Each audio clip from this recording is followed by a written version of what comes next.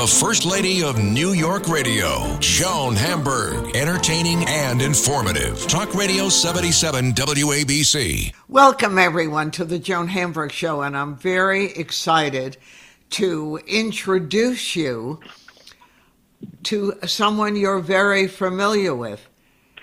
Tony Award winner John Rubinstein, wonderful actor, is now playing the 34th president, Dwight D. Eisenhower, on Broadway.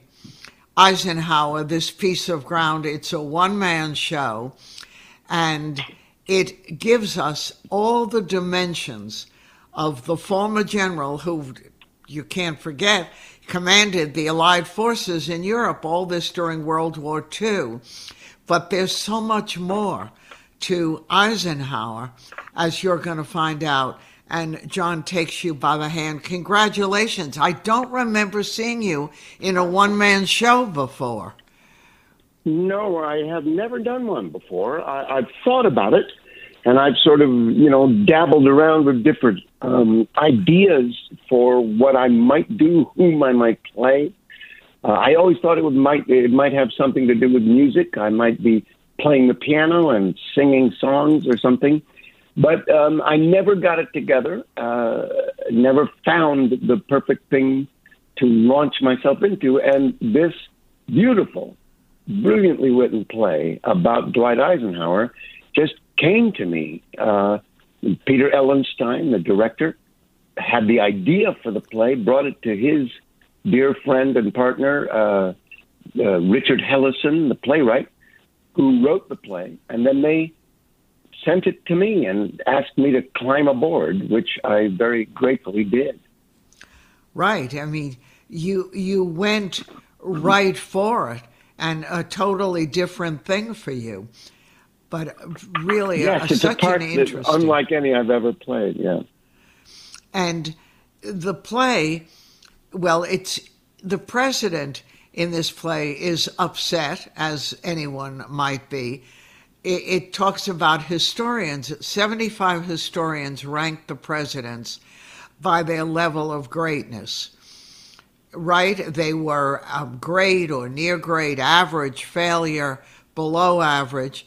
And the president, in this case, is 22 among 34.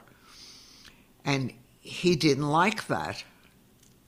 That's right. I actually remember being a teenager. I was 15 at the time. And I remember that New York Times magazine article about the 75 historians ranking the presidents. And they had all their little pictures on one page, and you could see them. And Lincoln was there at number 1.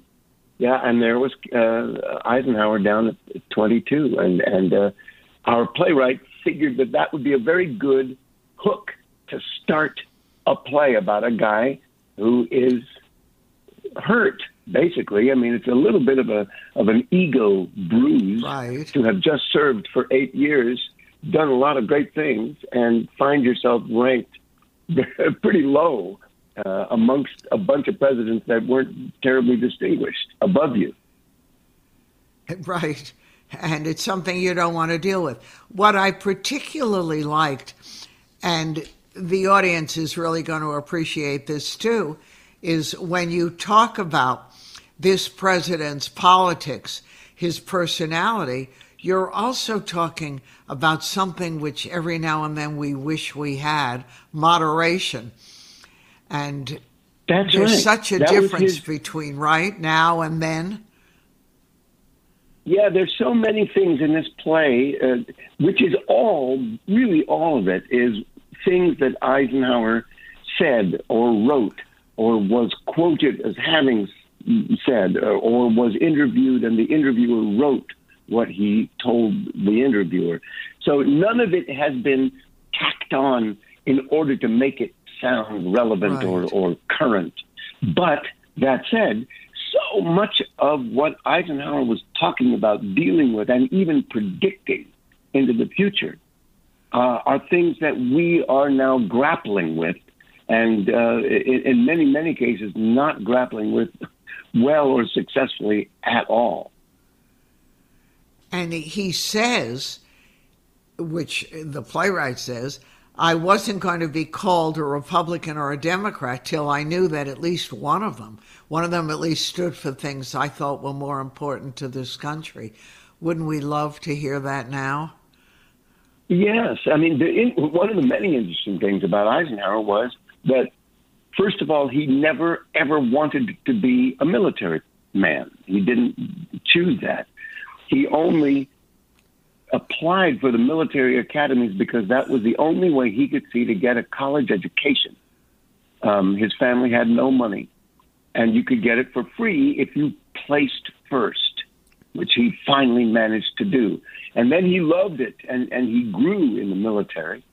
But then much later, when it started looking like people wanted him to be a politician, he wanted nothing to do with it, and he tried actively to stay out of it, but he finally acquiesced because he felt that it was up to him to do good for his country. And if he didn't run and if he didn't jump into politics, the country might take a wrong turn and he might be able to push it in the right direction. And that's the only reason he went into politics. John, was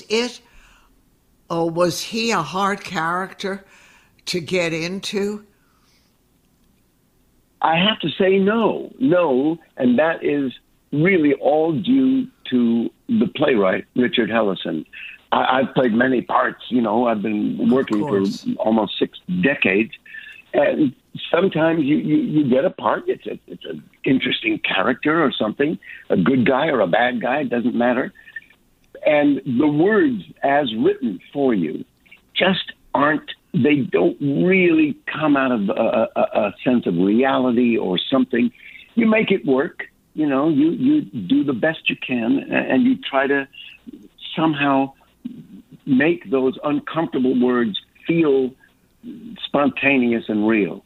But then there are other times where the writers, whether it's in a play or a TV show or a movie, they write something for you and it just comes out of your mouth as though you just made it up from your heart. And this play was one of those. No, it was not.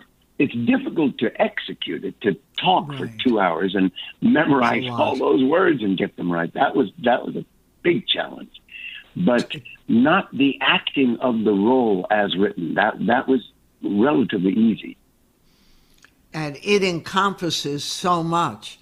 Eisenhower recognized Senator Joe McCarthy and the witch hunts and what problems they were turning to be, even though, as the play points out, he was very anti-communist in terms of what he thought about and wanted to do.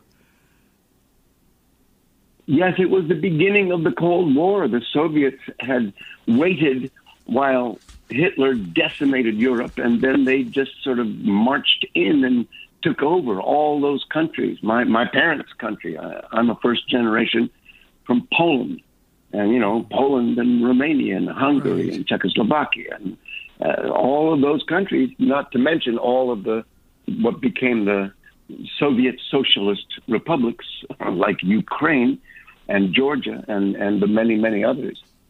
So yes, being an anti-communist it sort of made sense because the communists, the Soviets, were doing terrible things and sort of trying to take over the world in some way. But the way that Joe McCarthy approached it and used that political reality as a way to just destroy thousands of people's lives in this country was one of the worst episodes in this country's history. Awful. How old were you when you came to this country? Well, I was born in Los Angeles. My parents came in 1939. They lived in Paris with my older brother and sister, who were very young children at that time. And Hitler was on his way. And, my father was a Jewish man. My mother was a Catholic, but that wouldn't help anything. And so they had to get out of there. And my father also had a concert tour. He was a pianist. A very and he famous had a concert pianist. tour planned for America. So they got on the boat and they came to New York and they lived here in this city for a while. And then they moved out to California, where many, many artists and writers and painters and composers and filmmakers were sort of grouped together there in Los Angeles. It was sort of an expat artists community, and therefore I was born there. And you are very musical too. Yeah, I took piano lessons from a very young age, and then I lived in New York. I moved out of Los Angeles when I was in second grade, and fell in love with the theater living here in New York. I went to every play and musical, all through the 50s and the 60s when I was going to school through high school. And in those days, a kid like me on his allowance, which wasn't huge, could afford to go to the theater. And if he liked a play, he could see it 2-3 times, even sit in the balcony. Seats weren't expensive. I don't know what a young person in this city now does if they love the theater. Right, for $200 and something a ticket. Yeah. So, but I was lucky. I lived here in that sort of often called golden age of theater in New York. And I saw everything that came through, and that was the beginning of my life as an actor. Right, and I went like you did. I went to the theater every week. My mother took me to school at the neighborhood playhouse, School of the Theater. Oh.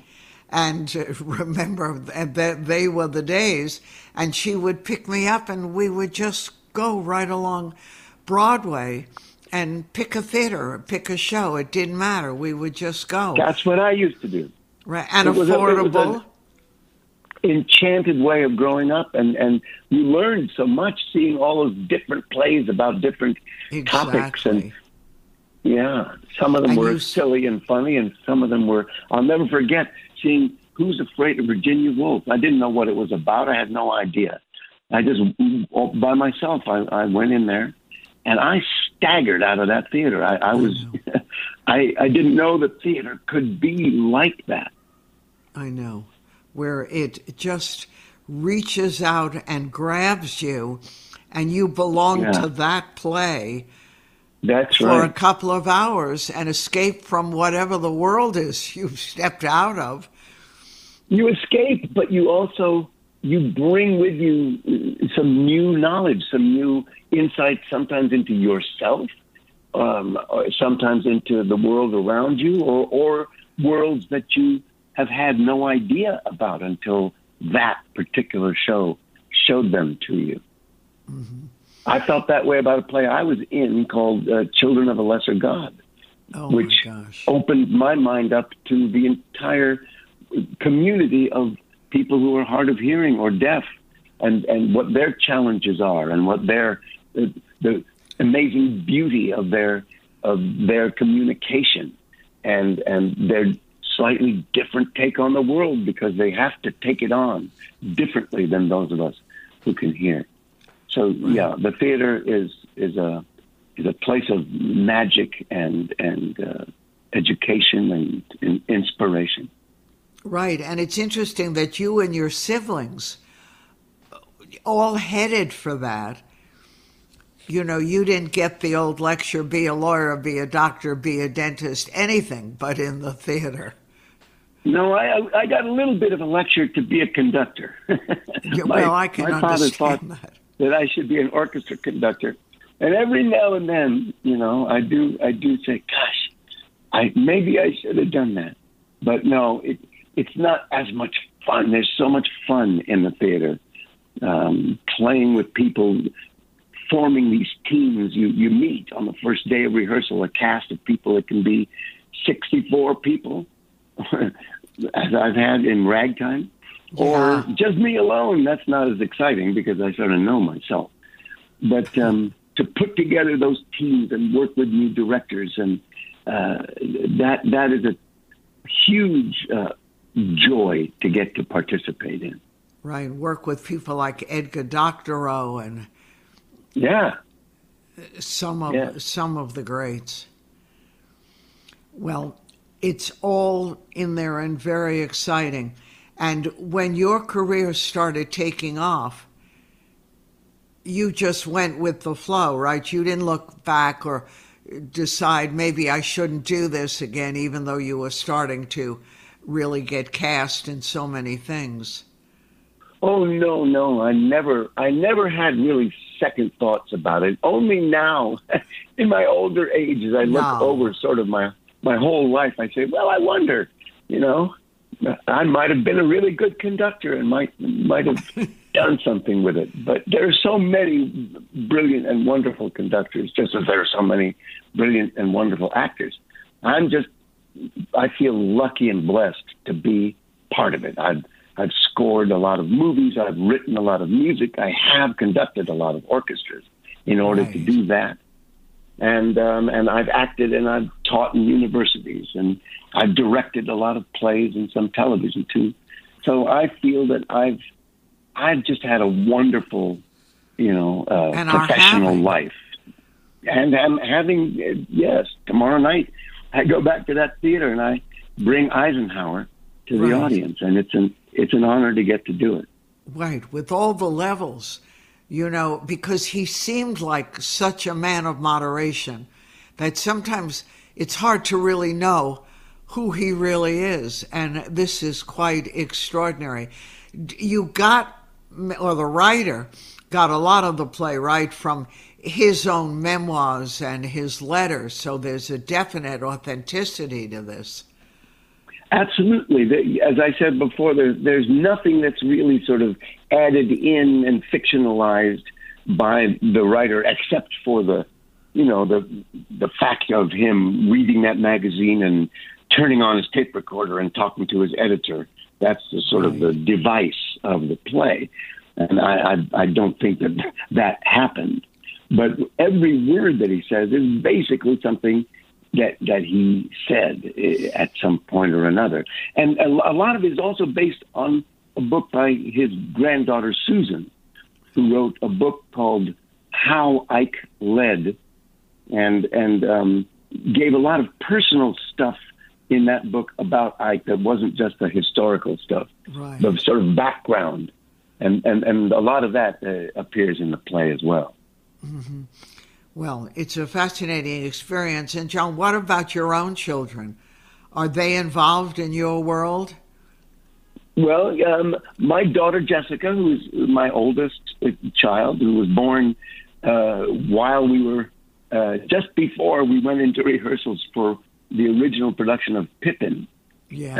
She appeared off Broadway when she was 9 years old. Wow. She in a play with music, she walked out. The first thing you saw was little beautiful Jessica coming out and singing with all her heart a little song all by herself.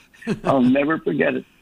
And then she was the understudy in a Broadway play that didn't last very long, that was still very exciting, at the Music Box Theater. And she also danced at the School of American Ballet. Wow. Was in the Nutcracker for 2 different seasons up there at Lincoln Center. So she did that, and then the next child, Michael, is an actor and a very successful one. He goes by the name of Michael Weston, because there was a Michael Rubinstein in the Screen Actors Guild, and there was a Michael West. His mother's last name was West. So he made up the name Weston. But he's very successful. He's worked here off Broadway. He's worked in the theater in Los Angeles, and has done a lot of movies and a lot of television, and he's terrific. Yeah, I think my son actually worked with him on a television thing they were doing a while ago. No kidding. Yeah, it definitely rings a bell. But it's all good and all exciting. And here you are again, working almost every day and every night. and it's something that you all have to see. Can you, Well, yes, when I you hope go people home? come to see it. Yeah. Absolutely. When Pardon? you go home, John, can you put Eisenhower? Can he relax a little, or is he he's in your head so much? No, I mean, when I'm doing a play, I am able to walk out of the stage door after the performance and just live my life and be myself. I've never had trouble with that. Right. I do know that there are actors who carry what they're doing. There was a play I was offered once, which the story was about a man who had whacked his son, his baby son of 2 years old, against the wall so hard that he had destroyed its brain. Oh. And he was now in prison, and they wanted to pull the plug on the little boy who was being kept alive by machines. But if they pulled that plug and he died, then it would be murder. And as it was just attempted, something like that. And I said, nope, I don't want to be in that situation. Frame of mind 8 times a week. I just don't want to do that. It was a good play. But I that was something that scared me, that I wouldn't be able to leave behind at the theater when I left. Well, the theater is your life, and thanks to this, you've given us all a great gift. I appreciate your taking the time. Congratulations on Eisenhower, and I look forward to talking to you again. Thank you so much. It was a great pleasure to talk to you. A pleasure, John. John Rubinstein. And I'm Joan Hamburg, and you're listening to WABC, and we have much more ahead.